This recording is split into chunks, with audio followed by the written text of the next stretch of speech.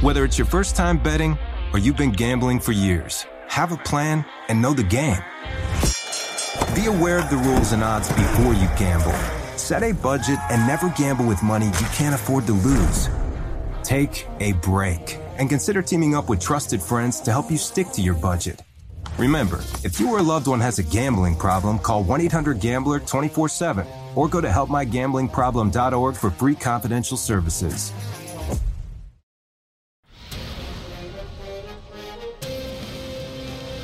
It's time for a Big Blue Kickoff Live. Nobody can ever tell you that you couldn't do it because you did. On Giants.com. You know what I saw? New York Giant pride. And the Giants mobile app. 17-14 is the final. One touchdown, we are world champions. Believe it, and it will happen. Part of the Giants Podcast Network. Let's go out there like a bunch of crazy dogs. Have some fun. Hi, everybody, and welcome to Wednesday's edition of Big Blue Kickoff Live right here on Giants.com and the Giants mobile app. John Schmelk, Paul Dottino with you. It's from my first time on the new set, by the way, believe it or not. I have not been on since last Monday. It is so cool, John, and obviously John had a lot to do with this.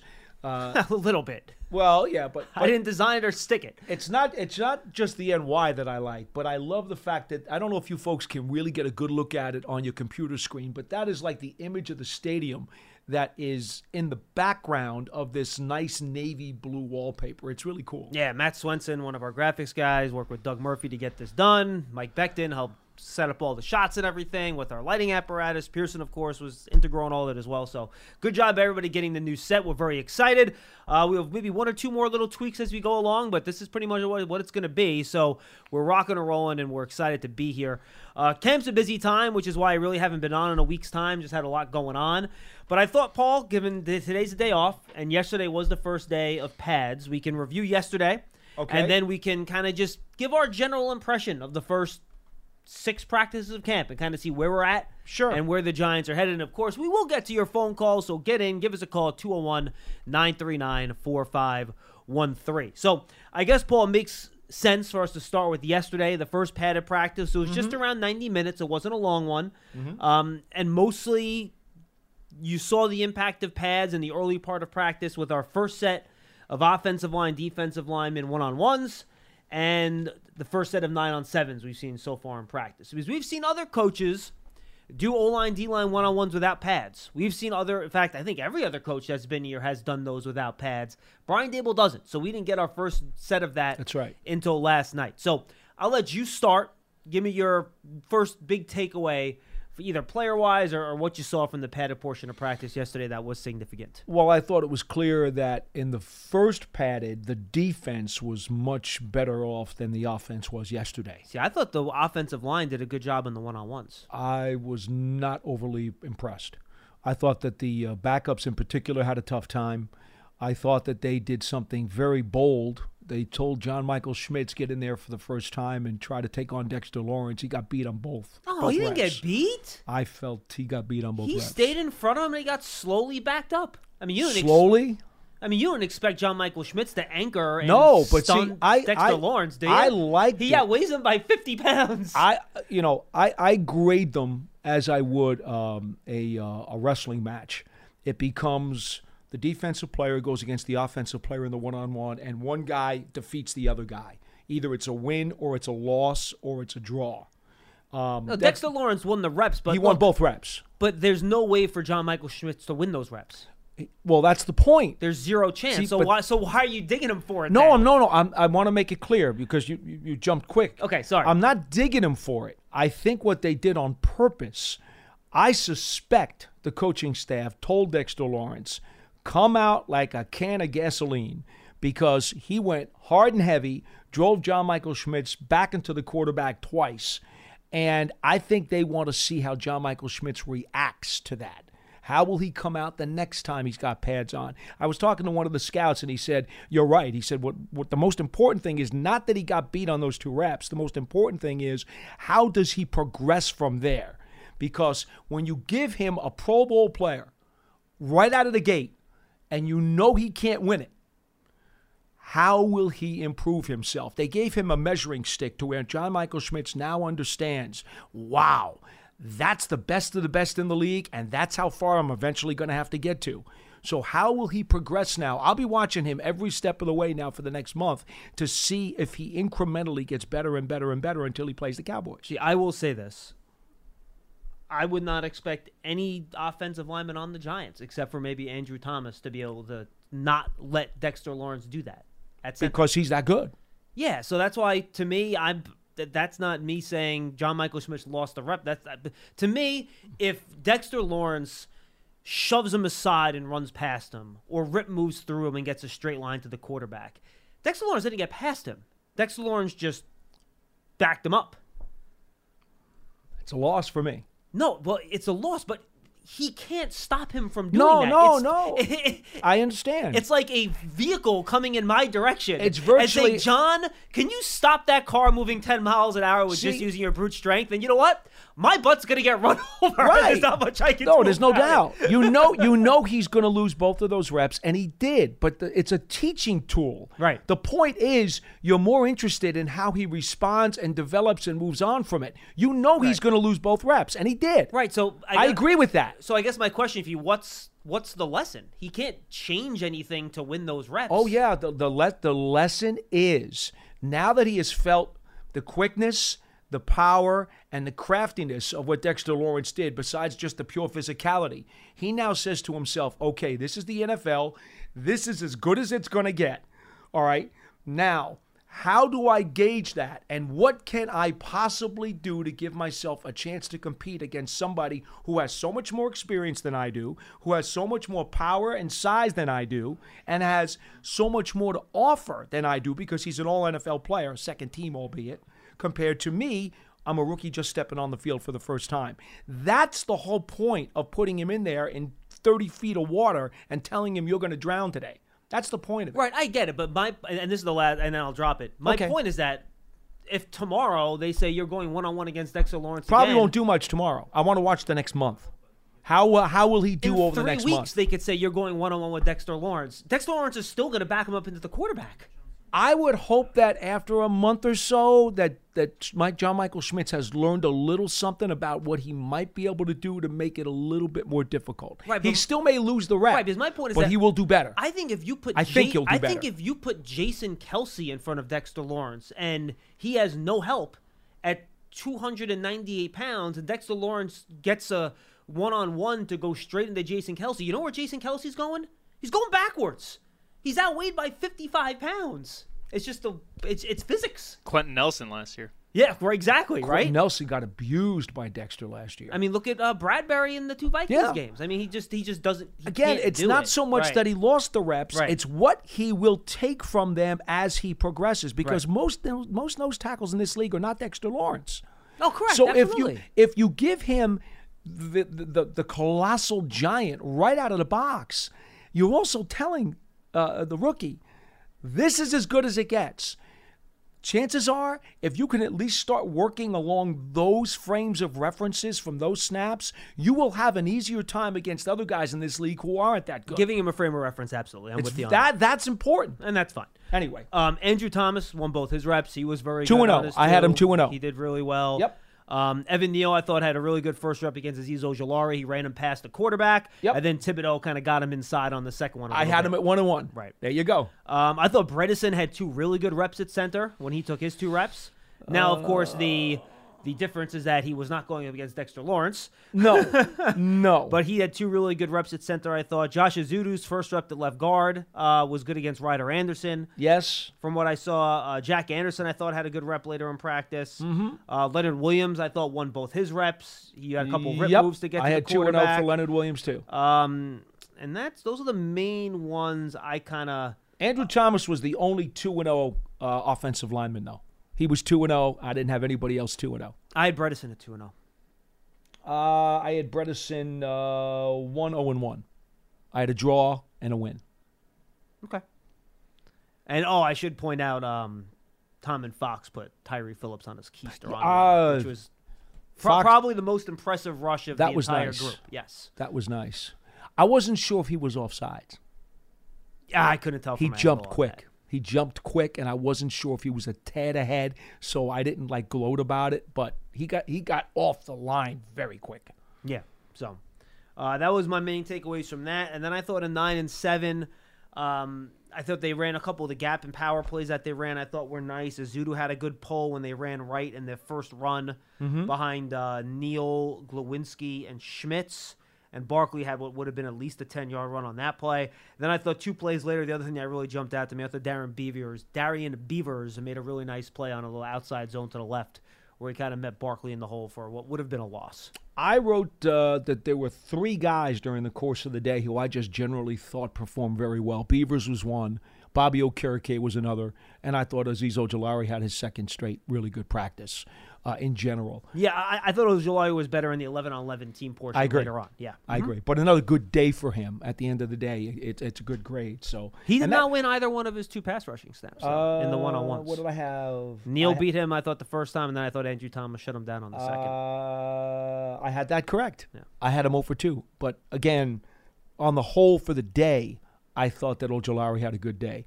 The pursuit, by the way, of Beavers really makes me happy because after coming back from that serious leg injury last year, his mobility does not appear to be affected at all, John. He's getting around out there fine.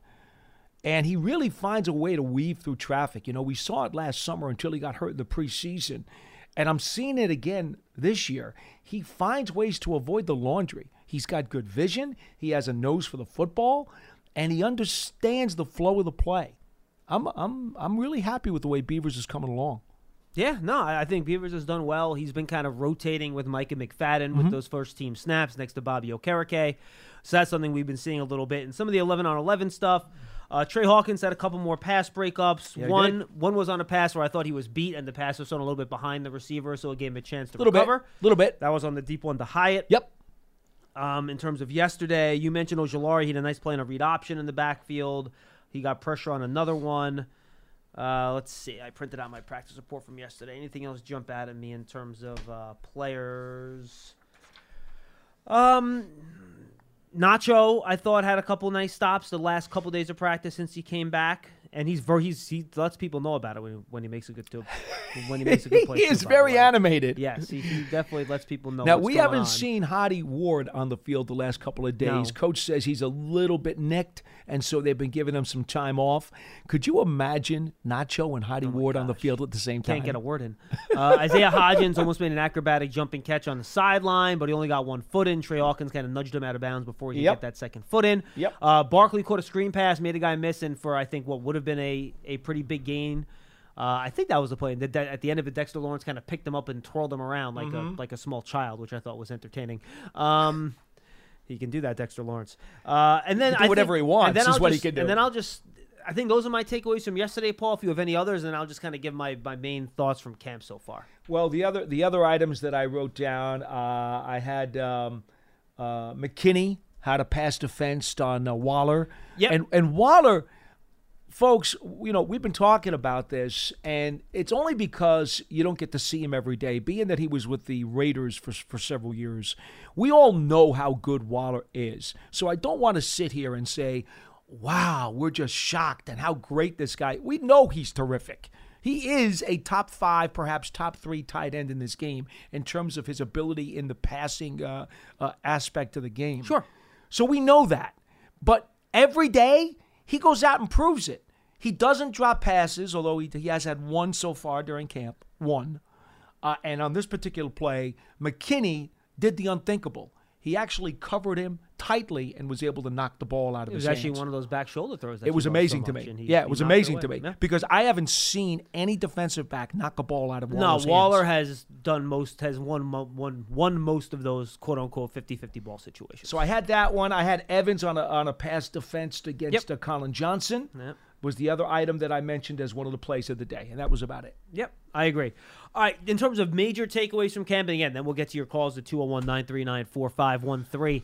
One thing that I've been surprised about, I know you talked at length about Trey Hawkins on yesterday's show, so I'll just say I agree with pretty much everything you said. He's played well. Need to see him against more starters. Need to see more. Want to see him in. A guy like him, the joint practices next week is important. How does he do against another team where you don't know the personnel, you don't know the plays? And I went back on Monday morning, and I said, you know what, let me refresh myself. So I went back and I watched some of his Old Dominion tape again.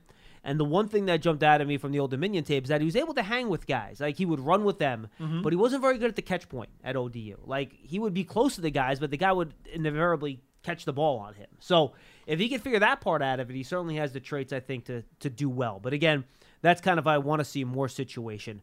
The other guy I'll throw out there is another rookie. Jalen Hyatt, to me, is further along than I thought he would. I'm not that surprised by him catching some of those, the deep over routes, the flag routes, the posts, the flies, and those type of routes deep down the field. That's what he does. He's really fast. So yes, I expected that. That's not surprising. That isn't what raises my eyebrows. He has caught, and one play that jumped out to me, I believe it was in Monday's practice this week. He ran a pretty sharp out route on his way out of bounds. Daniel Jones squeezed it over the head of Adoree Jackson in front of Xavier McKinney in that little hole between the corner and safety. I remember. And he made a really tough hands catch, reaching his hands out, and dragged his back foot to get it in. And it was the type of polished wide receiver route and catch that I wasn't quite sure he was. I didn't see him do that at Tennessee enough for me to believe that he could do those sorts of things right away. He didn't have to. He was always so open. 100%.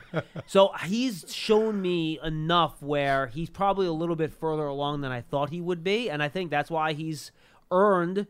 When they go with the first team, he's getting like 1 out of every 3, sometimes 1 out of every 2 reps, depending on what period it is. And I think he's made the most of his opportunities. What I'm impressed about with him, John, and we had talked a few weeks ago how he had mentioned to me he had gained at least 10 pounds, was hoping to gain even a little bit more by the time opening day came around. What did he say he was at?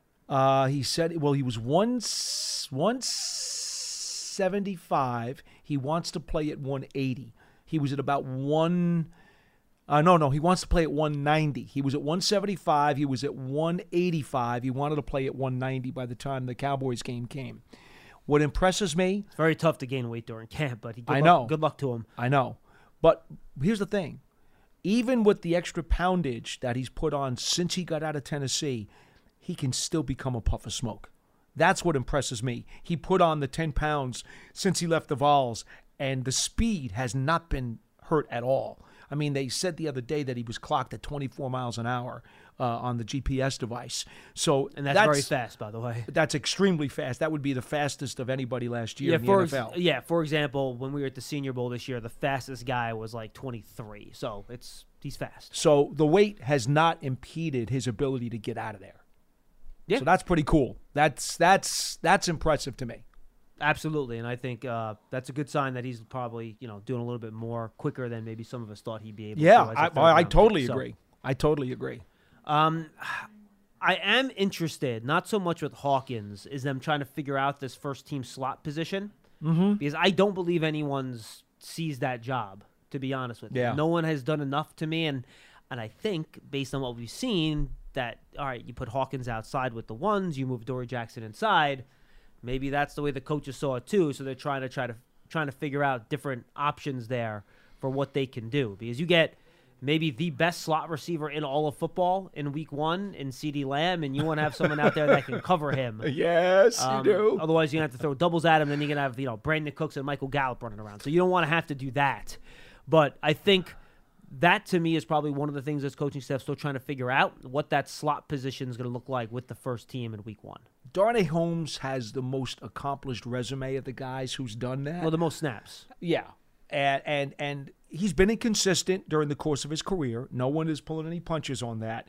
But no one else has taken that job by the throat, to your point. Cordell Flott's had some chances there. Zion Gilbert's had some chances Even McCain there. had a few reps earlier in practice about it. Yeah, and McCain was actually in the slot with the twos the other day. Yeah, so they've tried a number of guys in there, and you mentioned Adoree was in there for a little bit lately too. I believe, I've said this earlier, and nothing's changed my mind. I think Wink Martindale is going to enhance his kaleidoscope defense, and I think that in certain matchups, in certain weeks, maybe even in certain halves of games, he is going to interchange guys. Like you said, Jackson is a boundary guy, and all of a sudden, we've seen him now playing some slot corner. He's never done that before, not to my knowledge at all. But I think Wink wants to be able to say on any given Sunday or Monday or Thursday, guess what, guys? We're going that way.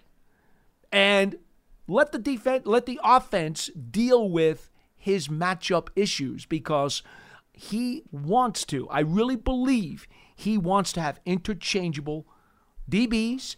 And on offense, the Giants want to have interchangeable wide receivers. I really believe that. Yeah, I think that's fair. At wide receiver, I mean, I think we've seen slot and outside roles fairly defined early, to be honest with you. You know what? Campbell's done both. I've seen Campbell hasn't been outside very much. Not as much, Not but he's much done at both. all. Not He's much done at all. both. Mm-hmm. I've seen them occasionally have Hodgins inside. I've seen them occasionally. Yeah, maybe with motion, but if he's on the field with either Campbell or Beasley, he's outside. I agree. Right. I agree. But there have been plays where they have had different looks in different spots. I mean, folks, I look. I'm not giving out any secrets when I say this because I'm not going to give you the formation. But there was a play they ran yesterday with all three tight ends. I don't know if you caught that one. Mm-hmm. 3 tight ends. All right? I'm not going to tell you where they lined up. Well, if one's Waller's, one Cager, then it's you don't necessarily have to line up in a jumbo formation if you're going to do that. But this is what we're talking about. They want to have the ability to expand the options and the looks and the combinations to where I'm not saying you're going to see a lot necessarily of some of these off-balance type formations, but I think you will see them on occasion, depending on the matchup. That's what I'm saying. What's up? I'm John Wall. And I'm CJ Toledano, and we're starting a new podcast presented by DraftKings called Point Game. Everyone, please welcome Coach John Calipari. We're getting beat by 18. My first game in Kentucky, they're saying Cal's a bust. He can't coach. This is crazy. John Wall runs down the floor and makes a buzzer beater. Yep. You remember that, John? That's my first game win I ever made. Remember you said you never see me do that. Ladies and gentlemen, DeMarcus Boogie Cousins. I called Book. I'm like, yo, bro, I'm about to commit to Duke. And I hung up on him. Bro, I'm talking about, do you want to tell me how many times he called me all type of names? Bro, you really sold me out. You doing this. Bro, I was sick. I remember that like yesterday, man. Love you, John Wall. Thanks, Coach. Love you, too. You made me everything I am today. Nah, you made me. You made me. I love it. Check out Point Game with John Wall and CJ Toledano on the iHeartRadio app, DraftKings YouTube, or wherever you get your podcasts. It wasn't even supposed to be That's my day, bro. 201-939-4513. We got a full bank of calls, so let's get to it. Folks, go subscribe to the Giants Huddle podcast. Long-form interviews, players, coaches, media people. Ian Rappaport, is it up yet, Pearson, or not yet? It is. Ian Rappaport's up there today. I interviewed him yesterday. Monday show with Warren Sharp, who does a great job doing his analytics and other statistical breakdowns of the whole league in his preview book. Really good, interesting stuff going inside some of the data with the Giants with that one on Monday. So make sure you guys check those out. We have a bunch of interviews coming with some Giants alumni that have been here over the course of the last couple weeks. David Tyree, Richie Seubert, R.W. McQuarters, among others. So make sure you stay tuned to the Giants Huddle podcast for that. Subscribe on your favorite podcast platform, Giants.com/podcast, or go to your favorite podcast platform. And if you're an Apple Podcast, for the Huddle, for Big Blue Kickoff, leave that 5-star positive review. It really helps us out. If you want to send us what you wrote in the review on Twitter, we can always have fun with it and make fun of people that you might tease or so in that review. 201-939-4513. We'll take calls on camp, Giants, whatever else you want to talk about. Let's lead off. Our first caller of the show is Coach Marvin in Delaware. Hey, Coach Marvin. How you doing, John and Paul? What's up, Coach? How you been? John, I haven't seen you in a while, seems like. Yeah, I haven't been on since last Monday. Just a lot of stuff going on at camp and just haven't had a chance to come on. Yeah, well, welcome back home. Yep. I was just going to comment on your first conversation about John Michael Schmidt and Dexter Lawrence. And you both have good points, and I don't think either one of you wrong, but I kind of follow Paul when I'm talking about winning and losing. Because I want to see if that player can, if someone like John Michael Schmidt was on my team, I would have confidence. I would really want to see him against my best player. And I'll put him to a test, and I want to see how he handles that. And I think that's, I'm kind of like, look at it the same way Paul. But Paul just added win and losing. But I just want to see how he handles him. and if he can handle it. And then it's a measuring stick. Yeah, and Coach, and that's the thing. Like, I would have put him up against Dexter Lawrence, too. I think that's what you have to do. But for me, it's the way you win or lose the rep. Like, there could have been a way Dexter Lawrence won that rep that embarrassed the rookie. And he got knocked down. He got by him in a second, and the quarterback would have got murdered. It was not an easy win for Dexter Lawrence, at least in my opinion. He didn't blow past the rookie. He didn't just shove him aside.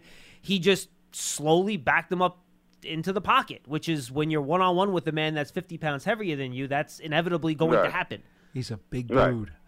Yeah, and that's why I understood both. I understand both of y'all sides, and I agree with that also. Like, you both can be right. Yeah. And with Paul, I probably, depending on how Paul envisioned it, and I could envision it the same way, at times it can look fine to some, but to me, I would be like, he looked a little dominated a little bit there, but he held his own while he was being dominated. Yeah, and that's where I think Paul and I disagree. I think Paul felt like Schmitz was dominated a little bit more than I did. That's fair. And that's all that is. And I love those kind of tests, and those are the tests I usually would have, and I would even do it in an exhibition game. And there was times we're having a scrimmage against a team, and I know what the play is going to be while they're in the huddle. I walk in front of the front defensive line of the other team, and I'll whisper to the kid, "We're coming this way." Yeah. I'll let them know, "We coming this way." Mm-hmm. And I want to see how my team's going to handle somebody that knows we're running the ball and which direction we're going. So I just want to see how they handle it. It doesn't even matter how many yards we get. I just want to see what they do when they playing against a team that knows exactly what they're doing. And I would do that at times. So, Coach, next week when the Giants face off against the Lions on Tuesday and Thursday, Isaiah Buggs is the nose tackle out of Alabama who plays for the Lions. I don't know much about him at all, other than he's a tad over 6 feet and 335 pounds. So he is short, stocky, and wide. But I don't know anything about him as a player. It will be interesting to see how John Michael Schmitz goes up against him when they have those reps against another team. Because he is not Dexter Lawrence, obviously. No, I was just going to say that he's not on the same level. They have another really good defensive tackle. Ready. Who is it? I have to look that up. I'll look it up right now. Go ahead, Coach. I'm sorry. I have another question. As far as the receiver, I think the kid named Pimpleton. He was with the Lions last year. Yeah, Pimpleton. I remember him from Hard Knocks. He was on Hard Knocks. Yeah, he was on. He's a Hard kick Knocks. returner too.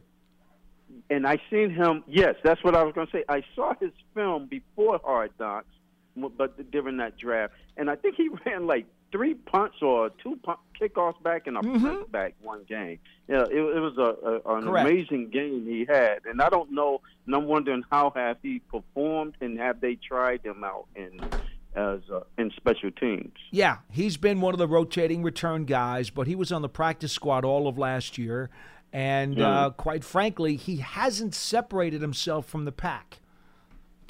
Okay. All right, guys. That's probably all I had today. I'll have something this summer for you anyway that I like to talk about. But I'll keep listening, and it's good to have you back, John. Always good to see you, Paul. You too. Good. Always good to hear from you, Coach Marvin. Appreciate it. 201-939-4513. 201-939-4513. I'm looking up the Lions roster here, and this is we have time to obviously figure this out here. But, all right, let me see here. I'm on OMG. Talking about McNeil? Yes, Lee McNeil. He's the guy that I think is an interesting go there. He's probably not going to be straight up, though, against Schmitz. He did play some nose to them last year. I don't know. Our lads are suggesting that Buggs is going to be the nose this year, according to their depth chart. I don't know exactly how that looks at the moment. You know, they set up those one-on-ones. They could. So, yeah, it all depends how they got line up. So, it'll be interesting to see. 201-939-4513. 201-939-4513. Hey, Giant fans, don't forget you can take your fandom to the next level with a season ticket membership. Stay connected to the club all year round, not just on game days. Memberships are now available for the 2023 season. To learn more about all the exclusive member benefits, visit giants.com/tickets. Limited inventory is available. Ryan in Illinois is up next. Hey, Ryan. Hey, guys. What's going on? What's up? I've got two things for us. First, a little comment about Daniel Jones, and then second, a question about the Cowboys game. So, firstly, I'd like to say that all offseason I've heard is the average depth of target from Daniel Jones just not deep enough. And while I totally get that, I want to point out that, like, when Jalen Hurts throws a bomb down to A.J. Brown for 75 yards, he doesn't really have to worry about the remainder of the drive, turning the ball over. Daniel Jones needs to get some credit for not throwing interceptions when he has to throw so late in the game in terms of these comebacks. I just think that he gets criticized for the average depth of target, but then no one wants to point out that he's had to keep a clean game for larger time periods than, say, Jalen Hurts. Because when you're handing the ball off or running, 7 yards on each run, like, you don't really have to worry about that sort of thing. So, well, Ryan, in fairness, I think we have linked the average depth of target with the reduction of interceptions a lot, to be honest with you. Yeah, no, I know what you mean. I guess, I hear some friends, I hear people on ESPN Network. I shouldn't listen to them too much on that, because I know, the truth of it is that, we really didn't have a true number one in any category, and hopefully we've solved that. So hopefully we'll see that go up. Hey, look, right, bottom line, though, look, this is fair. For this offense to take the next step in the next level, the passing game needs to become a little bit more explosive and more consistent between the 20s. It has to. Because last year, it was not, you look at, and I would suggest you go listen to my interview with Warren Sharp on Monday's Huddle. And he brings up the point that Daniel Jones in the red zone last year might have been the most efficient quarterback in the entire NFL. Mm-hmm. Literally the most efficient quarterback inside the 20-yard line. Then you have his running. But if you look at his passing outside the 20, the numbers are a little pedestrian. They don't jump off the page at you. Again, that's what they're asking him to do. You mentioned the wide receiver situation. All that stuff's fine. The offensive line protection, that's a factor there too. But again, if whatever the reason, the result is what the result is.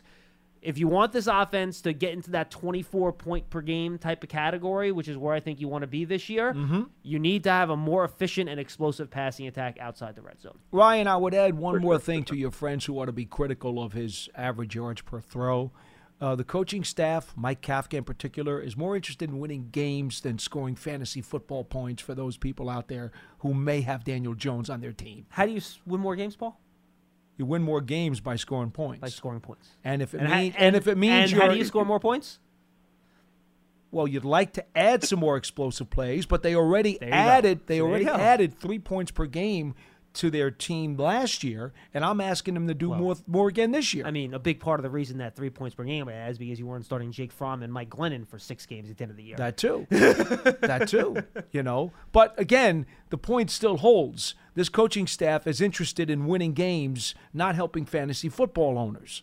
And but they've been very clear that a big goal this year is to have more explosive plays. They've said that. They have to do more of that. There's no doubt. There's no doubt. But if they determine that for some reason they can't get them, they'll go back to being conservative because they need to win games. Absolutely. Well, you can't do something you're not capable of doing. Right. But again, it's hard to be that type of offense you need to be to win consistently without having more explosive plays. And remember, by the way, part of the reason for his red zone success is because not only does he run the ball well, but the Giants ran the ball with Saquon a lot better inside the red zone. Their running game inside the red zone was also one of the best in the league. It was fantastic. It was marvelous. No question. Go ahead, Ryan. I'm sorry. We totally hijacked the conversation from you. Go ahead. No worries. The question about the Cowboys game, comparatively, is on the defensive side. Do you think Deonte Banks is going to be kind of tossed into the deep end and just saying, I know he's gone up against, the first team reps as of late, but do you think that Wink is going to give him a little bit of more zone and a little bit of cushion here? Or is he going to say, hey, you're on that island, go do it? You don't know Wink very well, do you? No, I think Ryan knows the answer to that. No, I could tell that Ryan asked that. Ryan knew the answer to that question before he even asked it. He may have. Last year, he did switch to a little bit more zone when we were really, really, really thin. Yep, I didn't know if he was going to say, maybe I don't want to just absolutely kill him. So, yeah, no, you know what? I don't – it's a good question. I don't – here's the real thing, Ryan, that I think is interesting. Is Banks going to be the reason that they would play more zone? Or is it the matchup that I talked about earlier? What if they can't find a slot corner and you don't want to man up your slot corner with CeeDee Lamb? Is that the reason why you maybe play a little bit more zone instead of a little bit more man in that game? Now, you're always going to play some man on third downs and stuff like that. Red zone, you have to. But look, is there a possibility that if Wink gets there and he says, look, I can't trust my guys to cover, that I'll play a little bit more zone? Maybe. My guess is that Wink is going to probably make his guys prove to him they can't do it before he pulls back from it. I concur with that. Would be my guess. I would concur with that. And then the other part to this, too, and when we talked to Mickey Spagnola from the DallasCowboys.com folks, he seemed to indicate that there was a little bit of question mark in terms of the offensive line in Dallas right now. They got some guys who are a bit nicked, and they got to figure out maybe if they're going to move one or two guys around. So depending upon what the Giants see and think that they're going to get that first week of the season and how they feel about their pass rush and their blitz packages, well, that will also alter how aggressive Wink wants to be with his secondary. Because if he has a lot of confidence that he's going to be able to get home quickly, he will be more daring. Yeah. He will. Okay? Thank you. All right, thank you, Ryan. Well, Ryan, in the forum, I think he told Pearson he wanted to ask about Deonte Banks, but then he never actually did. I know there's been a lot of discussion about that. He's given up some plays.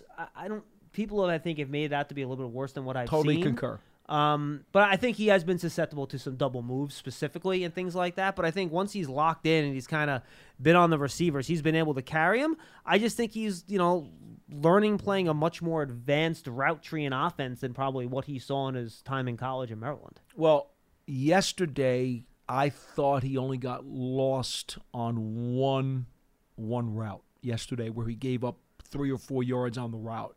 And I'm trying to remember who he was against on the play. Maybe I have it in my notes. And I think you made a really good point yesterday, too, in that you really can't do your full press thing until the pads come on. So I think for much like I talked about with Schmitz, I think seeing what he does against Detroit next week along with Hawkins, I think is also going to be very telling. Because they're going to have to go up against Amon-Ra St. Brown, who's a really good player. Mm-hmm. And we'll see how those guys can cover him. Yeah, I did not jot it down. There was one completion against him yesterday where I thought, you know what, he gave up too much room on the catch. Other than that, I thought his coverage was solid.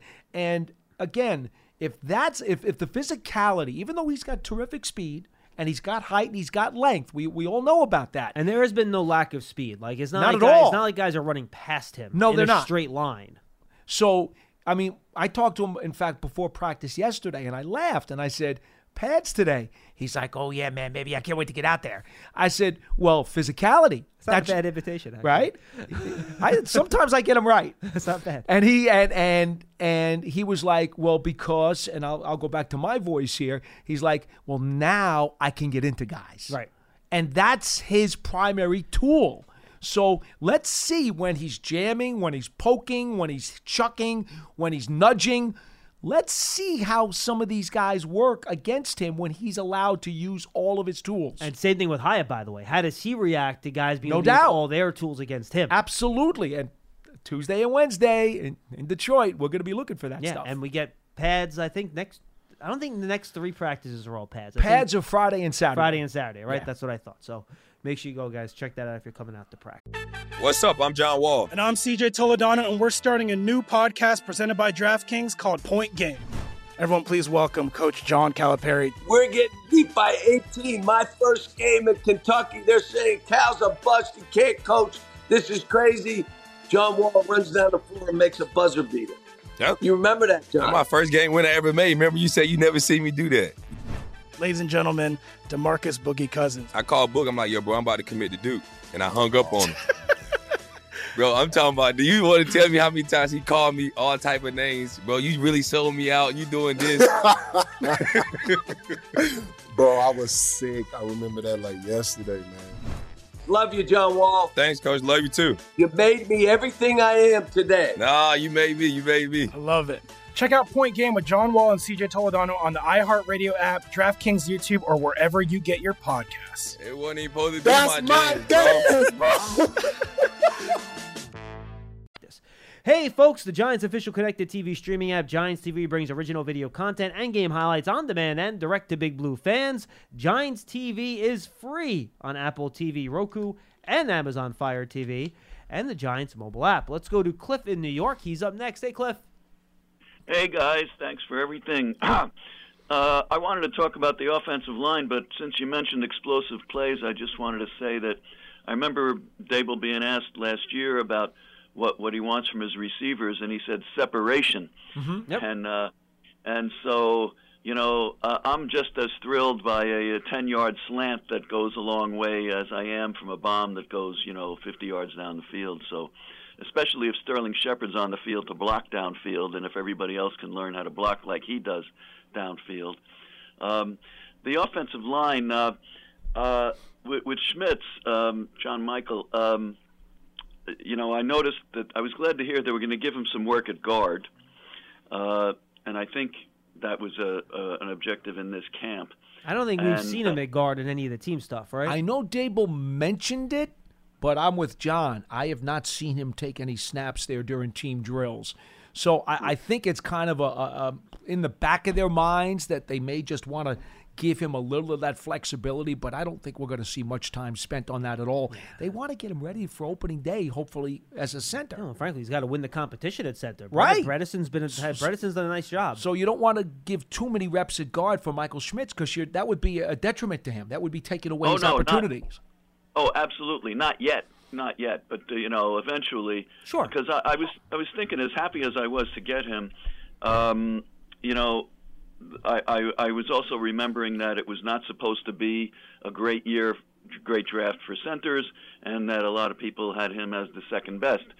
So if that's the case, there's nothing wrong with him showing some real value as a center, and then having somebody else come in down the line who's considered really something at center, like a Hall of Famer, which Schmitz might become. I hope he can. But if that, I really liked hearing that they're not relying exclusively on that. Right now, I know they got to do the center thing, and I would guess that Bredesen starts game one right now. Not exactly a bold prediction, but if Schmitz can beat him out, that's great. But I would think the Cowboys would be licking their chops to go against a rookie center. Cliff, by the way, I will say this just very quickly. I would be shocked if at any point in the next 4 or 5 years, assuming Schmitz is as good as we think he's going to be, even if he's just a good NFL starter and not like a Pro Bowl or an All-Pro or whatever, they're not going to pick another center-only player to play over him. I don't think so either. They would just pick guards, I think, at least. Okay. Schmitz, he's not the biggest guy. He's only just over 300 pounds. You don't see many guards that are just over 300 pounds. No. He's built like a center. Oh, he'd be undersized as a guard. In my opinion, yes. Much undersized, Oh. not just a little. This is why in this draft, Tippmann was the guy who was he was given, 325, yes. I think, yeah. Everybody said that first of all, half the people said Schmitz was the best center, half the people said Tippmann was the best center. And the two biggest differences between the players I remember from the Combine was Schmitz was the guy who had incredible football acumen, very smart, has all the intangibles. Tippmann was the guy who had more physical versatility. Because of his size and his boxcar frame, he could potentially be a guard. And those were the differences between the two guys. You like apples or you like oranges? Well, I liked what I'm thinking within the context of what Joe Shane said at his press conference. I loved hearing this. He said the objective is sustained success. That was music to my ears, boy. Because if you ask people what the objective is, they're going to say, "Oh, we have to win the Super Bowl." Yeah, well, I'd like to win more than one, and I'd like to be serious contenders for more than one. I'd like to see a run like we had from 8 division championships in the row, from the late 50s and the early 60s, and the run with Parcells. And the run with Coughlin that was cut short, in my humble opinion. Cliff, in the salary cap era, you're asking for an awful lot. Now, Cliff, here's what I'll say. I think what you're looking for is develop a team where you're in the mix to win your division every year. And if you're in the mix to win your division every year, that gives you a chance to get a 1 seed, to perhaps get a bye. It gives you a chance to go deep into the playoffs. I know it worked for the Rams, and to a lesser extent it worked for the Bucks. This all-in for 1 year, try and go for type of thing. To me, there's so much luck and random chance involved in winning Super Bowls with one-game elimination playoffs. Yes. To your point, and I think this is the point you're trying to make, give me the team that wins between 10 and 12 games every year, is in the postseason, and once you're in there, right, you have a chance. Just get me into the tournament, Now, you can't just be a wild card every year because you're going to need home games to get to the Super Bowl. Right. Not every team's going to be the 2007 Giants, right? So, or the 2007 Giants. Mm-hmm. So, you have to be a little bit better than just, that 9-7-1, 10-7 team every year. Like the Ravens, who are on the screen right now. If you have a team that's going to win between 9 and 12 games, on a relatively consistent basis, Same thing for the you've got a chance. Steelers with Roethlisberger. There you go. Same thing. There you go. Mike right? Tomlin's Pittsburgh Steelers. What Consistently in the race as you can be. What have the Packers been since they had Brett Favre and Aaron Rodgers? Like, be that team. Right. Now, you might only get one Super Bowl out of it, but you know what? It's really freaking hard to win Super Bowls, all right? And not everyone is Patrick Mahomes. So that's what you got to do, and I think that's what Joe Shane wants to do. Get yourself in the tournament. Get yourself some home games in the tournament. Things bounce your way, and maybe things go right for you on 1 or 2 years over that 8 or 10 year stretch. And I think the goal is, and the most important thing, is that you have, and this is the most important thing to be that consistent. And think of all the teams we just mentioned, right? You got to have the quarterback. You need to have your quarterback to be consistent, to raise your level to a certain floor where it's going to be hard to dip below to like 5 or 6 wins. That's what you need. And I think the Giants, since they just signed him, they think Daniel Jones can be that guy. We'll now see now that he's on the contract. Plus, they got themselves the other staples of a foundation of a playoff team. They've got the tackle in place, the left tackle. Yep. They think they've got the right tackle in place, but he's still got to show a little bit. TBD. They still think they've got the cover corner of the future in Banks. Yep, TBD, but that's the hope. And they still think they got the pass rushers of the future in Thibodeau and Ojolari. Yeah, and you know what? I know he's not a primary position, but the way he's so good, Dexter Lawrence qualifies as a cornerstone player. He does. Right now he does. Right. In fact, he's not just a cornerstone. He's 2 cornerstones. Once you start paying someone over $20 million a year, guess what? They're a cornerstone player. Correct. Yeah. Right, but all those years we would run into the Packers, it was like, it wasn't just Aaron Rodgers. It was like, look at these offensive and defensive lines they had every year, Yeah, absolutely. And I'm thinking maybe a big telling point is going to be, like, I was really glad we got Glowinski last year. He was a solid player. He cost 8 figures, didn't he? I think he was a pretty decent-sized contract. Yeah, he was like 3 years, like $14 million, $12 million, something like that's that. a lot. The total. But he's a starting offensive lineman. That's what they cost. No. He's fine. Right, but if somebody can beat him out, that would be, I mean, he's not considered elite, right? Mark Lewinsky is going to be every of these Giant fans want somebody to beat Lewinsky out. Guys, he's your starting right guard. It's not changing. He's solid. I don't want to take calls about solid. it anymore. And Cliff, this is not. I realize this isn't why you called it. I'm not killing you. This is not addressed to you. But we've gotten this call many times on the show. Mark Lewinsky is the starting right guard. No, it's Cliff, you're fine. Don't worry, you're fine. I'm not mad at you. You're all good. But have we seen any player besides Mark Lewinsky take a first-team snap at right guard? Guess not. We might have seen 1 or 2 snaps, but that's it. With the first team at right guard? I haven't seen it. Second team. Yeah, second team. You're not right. First second team. Second Mark team. Lewinsky is the starting right guard. You're right. How old is he? 29. Yeah, I don't think he's quite 30 yet. But the point is, Glowinski is a solid, steady. He's fine. Solid, steady offensive lineman. Now, he had some moments last year that weren't great. He's 31. 31, thank you. Is he that old? Yeah, so we were close. Wow. But still, 31 is right in your prime for an offensive lineman. He's fine. And he only has 1 more year left on his contract after this one. So. It's let me just say this. If he turns out, and this is in no disrespect to him, if he turns out by the middle of this season to be the, quote, weakest link of your starting 5 offensive linemen, you got a damn good offensive line. Yeah, I think that would be a really good situation for the Giants because that means Evan Neal has raised his level of play. Right. And it means John Michael Schmitz was really good. Or Bredesen have played well enough to be a good and that Azudu, if he wins the left guard spot, is really good. And that's the thing. Like, we talk about the offensive lines in the right direction, but there's still a lot of questions that we don't have answered yet. You think you have the talented high draft picks in place to do this, but they haven't done it yet. So that's still something we think the Giants have made the proper investments to get where they need to go. But is that going to be this year? That remains to be seen. To put that whole gauging into perspective, let's go back to the 2007 offensive line or the 2011 offensive line, right? The weakest link on the 07 offensive line and he was not weak, was Richie Soyber. I was going to say it's probably Richie, right? Okay. I mean, deal at left tackle. I mean, he's not really a left tackle, but yeah. He was really good that year, though. He was very right? good that year. So Richie would have been the weakest link. Well, you know what? He was an undrafted rookie free agent, and he was good. He was very good.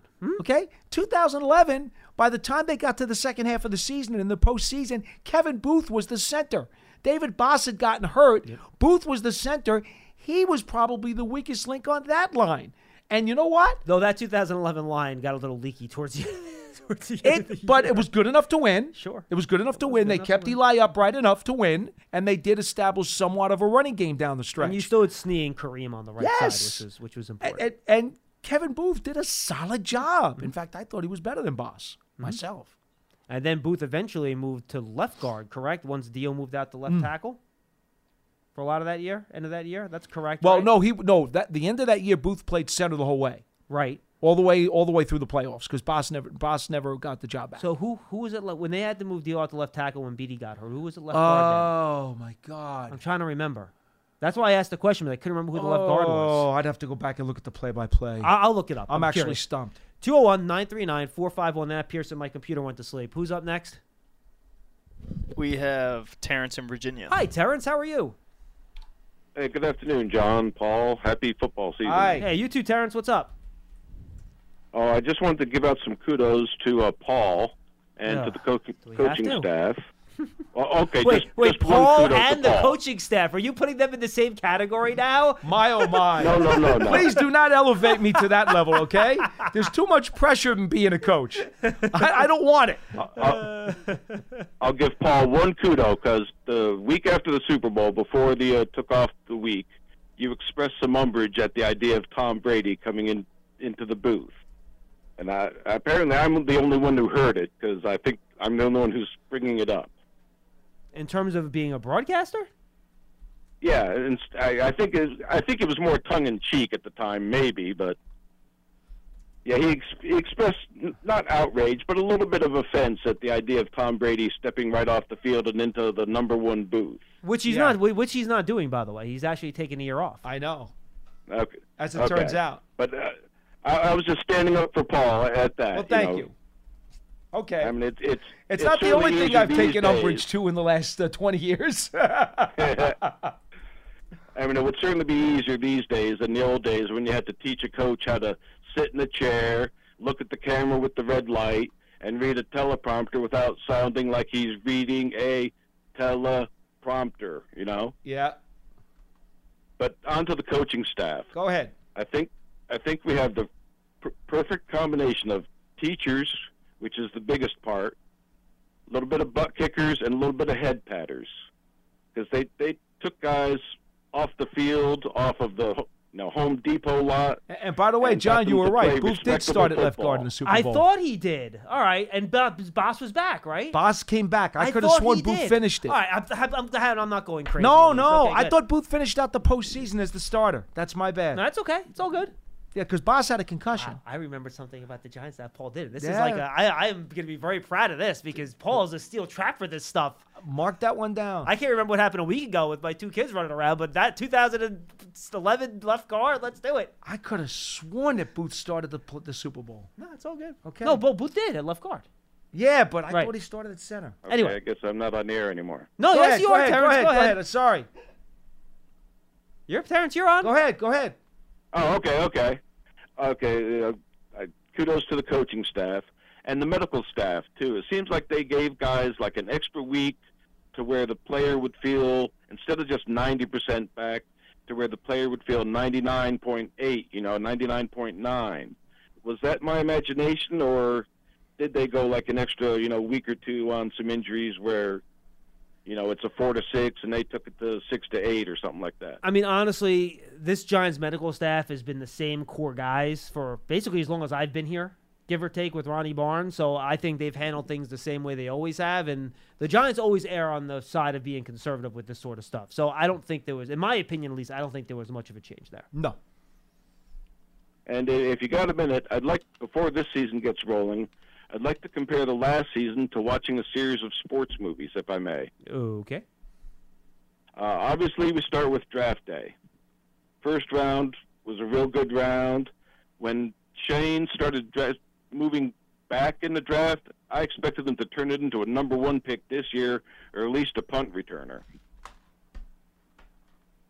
And then we got the first 8 games of the week were a combination of the Bad News Bears, the Mighty Ducks, and the Little Giants, because we're knocking out the previous year's AFC and NFC top seeds from the playoffs by beating them.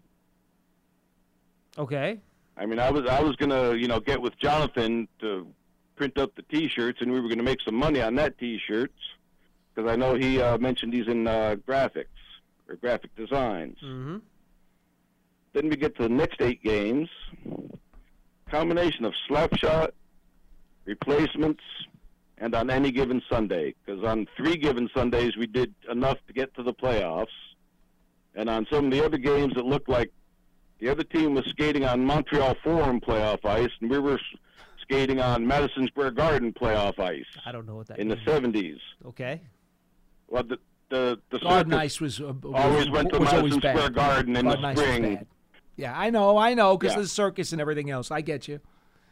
I'm sorry that. Thank you, Terrence. Appreciate the that whole call. film thing didn't really register too well. Like 4 movies for every single thing. Yeah, at least pick one. that wasn't really flowing You have to too well. commit to one movie and give me the reasoning for the one movie. That wasn't really flowing too well. It's like my yesterday was like Saving Private Ryan, Gladiator, and Jurassic Park all at the same time. It's like, first of all, that seems like a pretty bad day.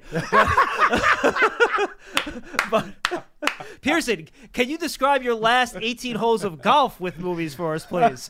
Some kind of disaster movie. The Poseidon Adventure, perhaps. Day after tomorrow. The Towering Inferno. Day After Tomorrow. That's oh my goodness. That's a rough one. All right. Next with Tin Cup and Happy Gilmore. Yeah. So did you beat somebody up, or did somebody beat you up on the golf course? The golf course beat me up. Oh, okay, there we go. I got you. Hopefully there weren't any alligators involved. No alligators. That's only for Paul's walks when we go down to Florida. In Jacksonville, particularly. Yes. Let's go to Scott, New Mexico. He's up next. Hey, Scott. Hey, guys. Before we go any further, my favorite sports movie is Field of Dreams, which has nothing to do with football. No, I love Field of Dreams. My favorite. I love Field of Dreams. Major League is one of my favorites, so I love Major League. Okay. Mine's The Natural. There you go. Natural. I saw them both. Let's get back to football, fellas. Okay. One of the things that's kind of interesting, first of all, I think everyone should watch that Warren Sharp interview. It's very, very insightful. There's a lot of things I learned that I didn't know before.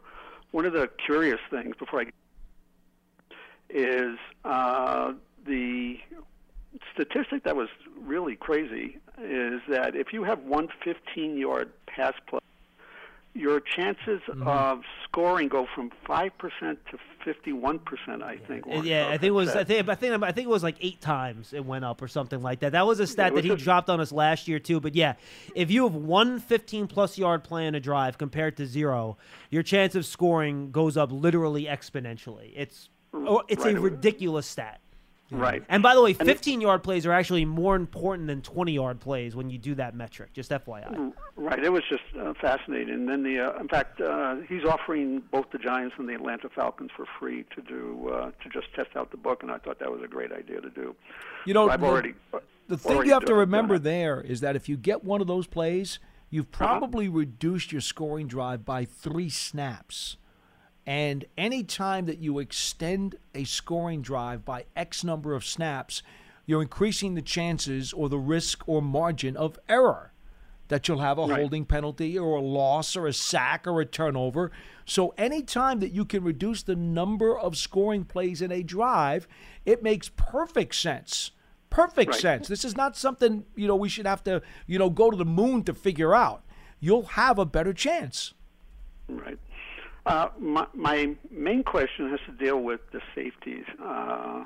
Right now, you correct me if I'm wrong, it's Pinnock, Belton, McKinney, McCain, and the rookie, I guess, Javarius Owens. Don't forget McLeod's been working some at safety, too.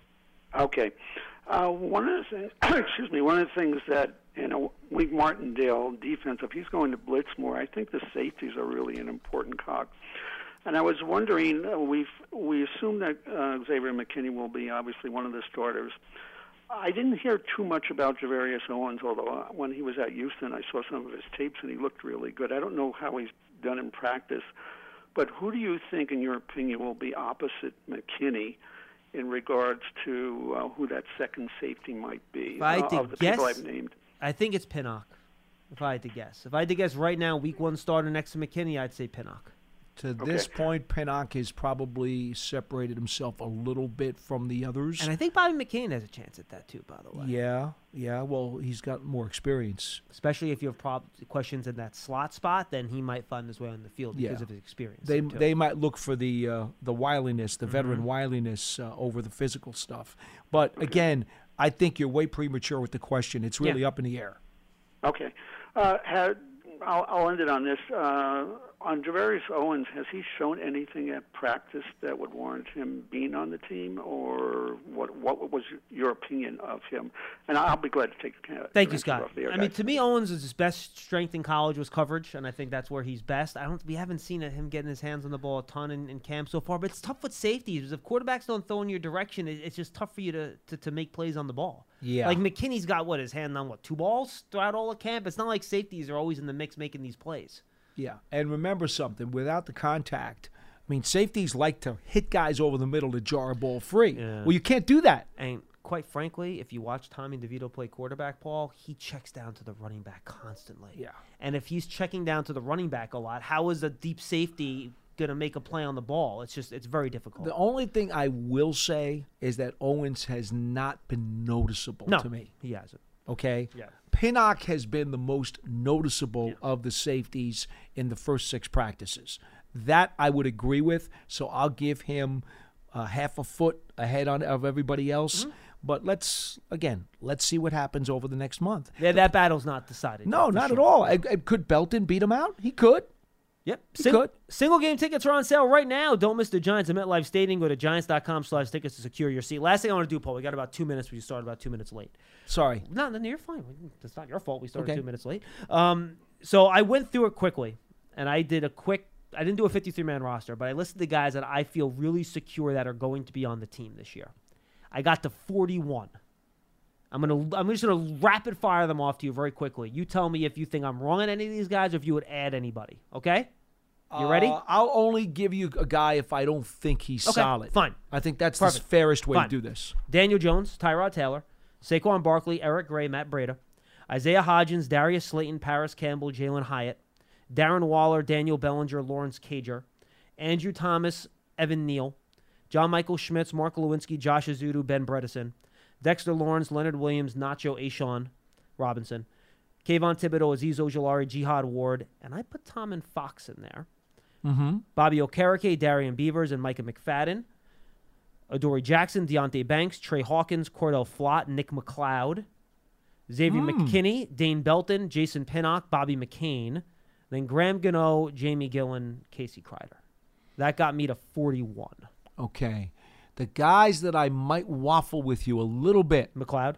Okay, I might waffle with you on McLeod. He was my last one to get to 41. Fair and enough. by the way, I like what he's done in the offseason, but I'm not sure. I think he's so versatile. I think Wink's going to want him on the team. I think he probably will too. But and McFadden's gotten run with the ones, which is why I put it on there. I mean, who's the other inside linebacker you're going to keep? I think at the moment it's very hard to make an argument there. I don't necessarily think that if there was competition, I would feel the same way. And I also, but I'm just looking at who's on the roster. I know. And I think Lawrence Cager has I would be surprised if he's not on the final 53 at this point. Cager's had a very good offseason. Yeah, I agree. And he's like the Waller backup. He's done a marvelous job. Right. I'm very happy for him. So who else would you have a question about? Believe it or not, I might question Matt Breida. Really? I think Gary Brightwell and James Robinson have we know Gray's on the team and we know Barkley's on the team. Yep. How many backs you keeping? 4?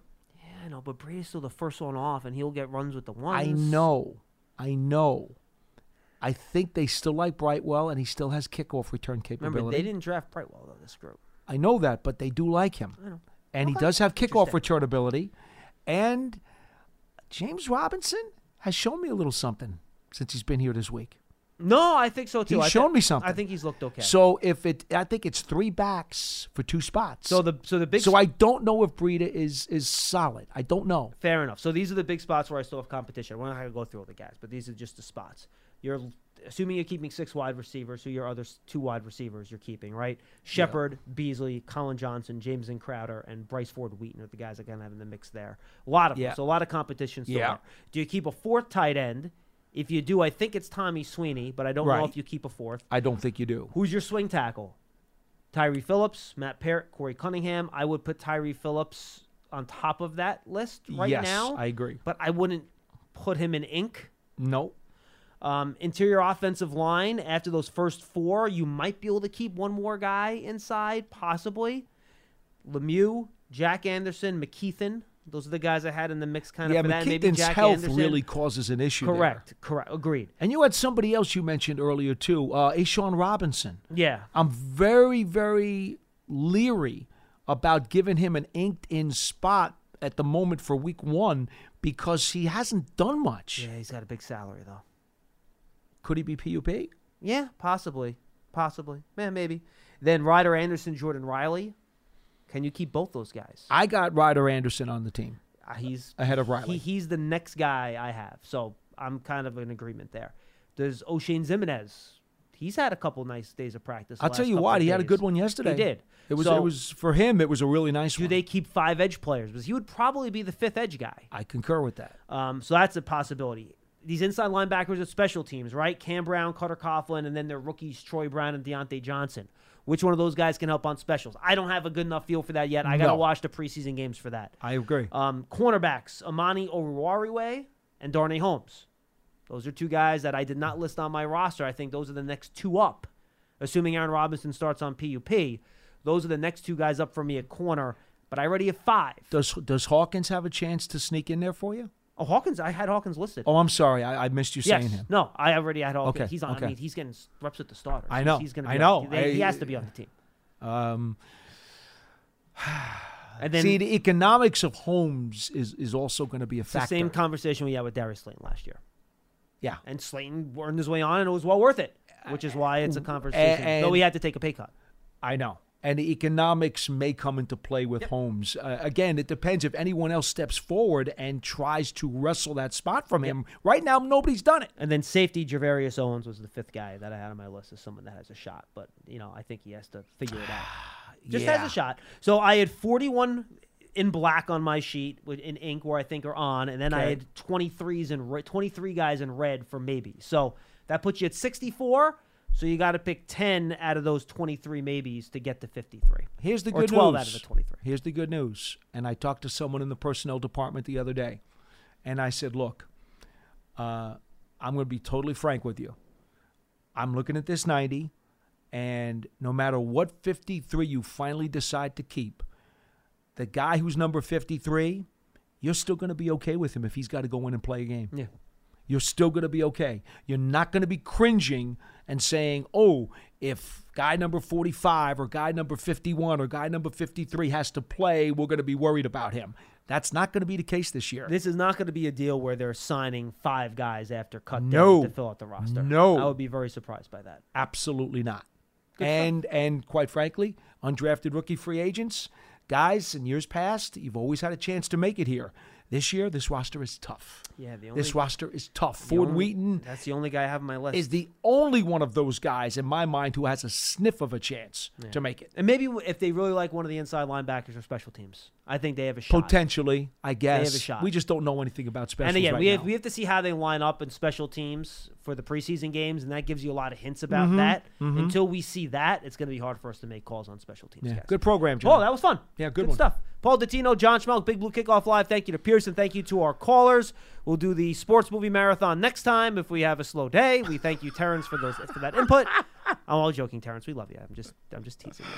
We'll see you tomorrow for another episode of Big Blue Kickoff Live. It's Lance and Casillas, and then I am back on Friday. I think that's with you. Maybe not. I'm with somebody on Friday. I don't know. We'll figure it out.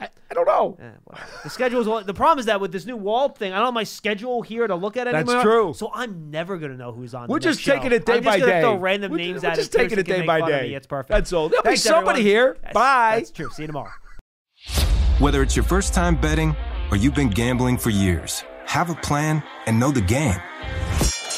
Be aware of the rules and odds before you gamble. Set a budget and never gamble with money you can't afford to lose. Take a break and consider teaming up with trusted friends to help you stick to your budget. Remember, if you or a loved one has a gambling problem, call 1-800-GAMBLER 24/7 or go to helpmygamblingproblem.org for free confidential services.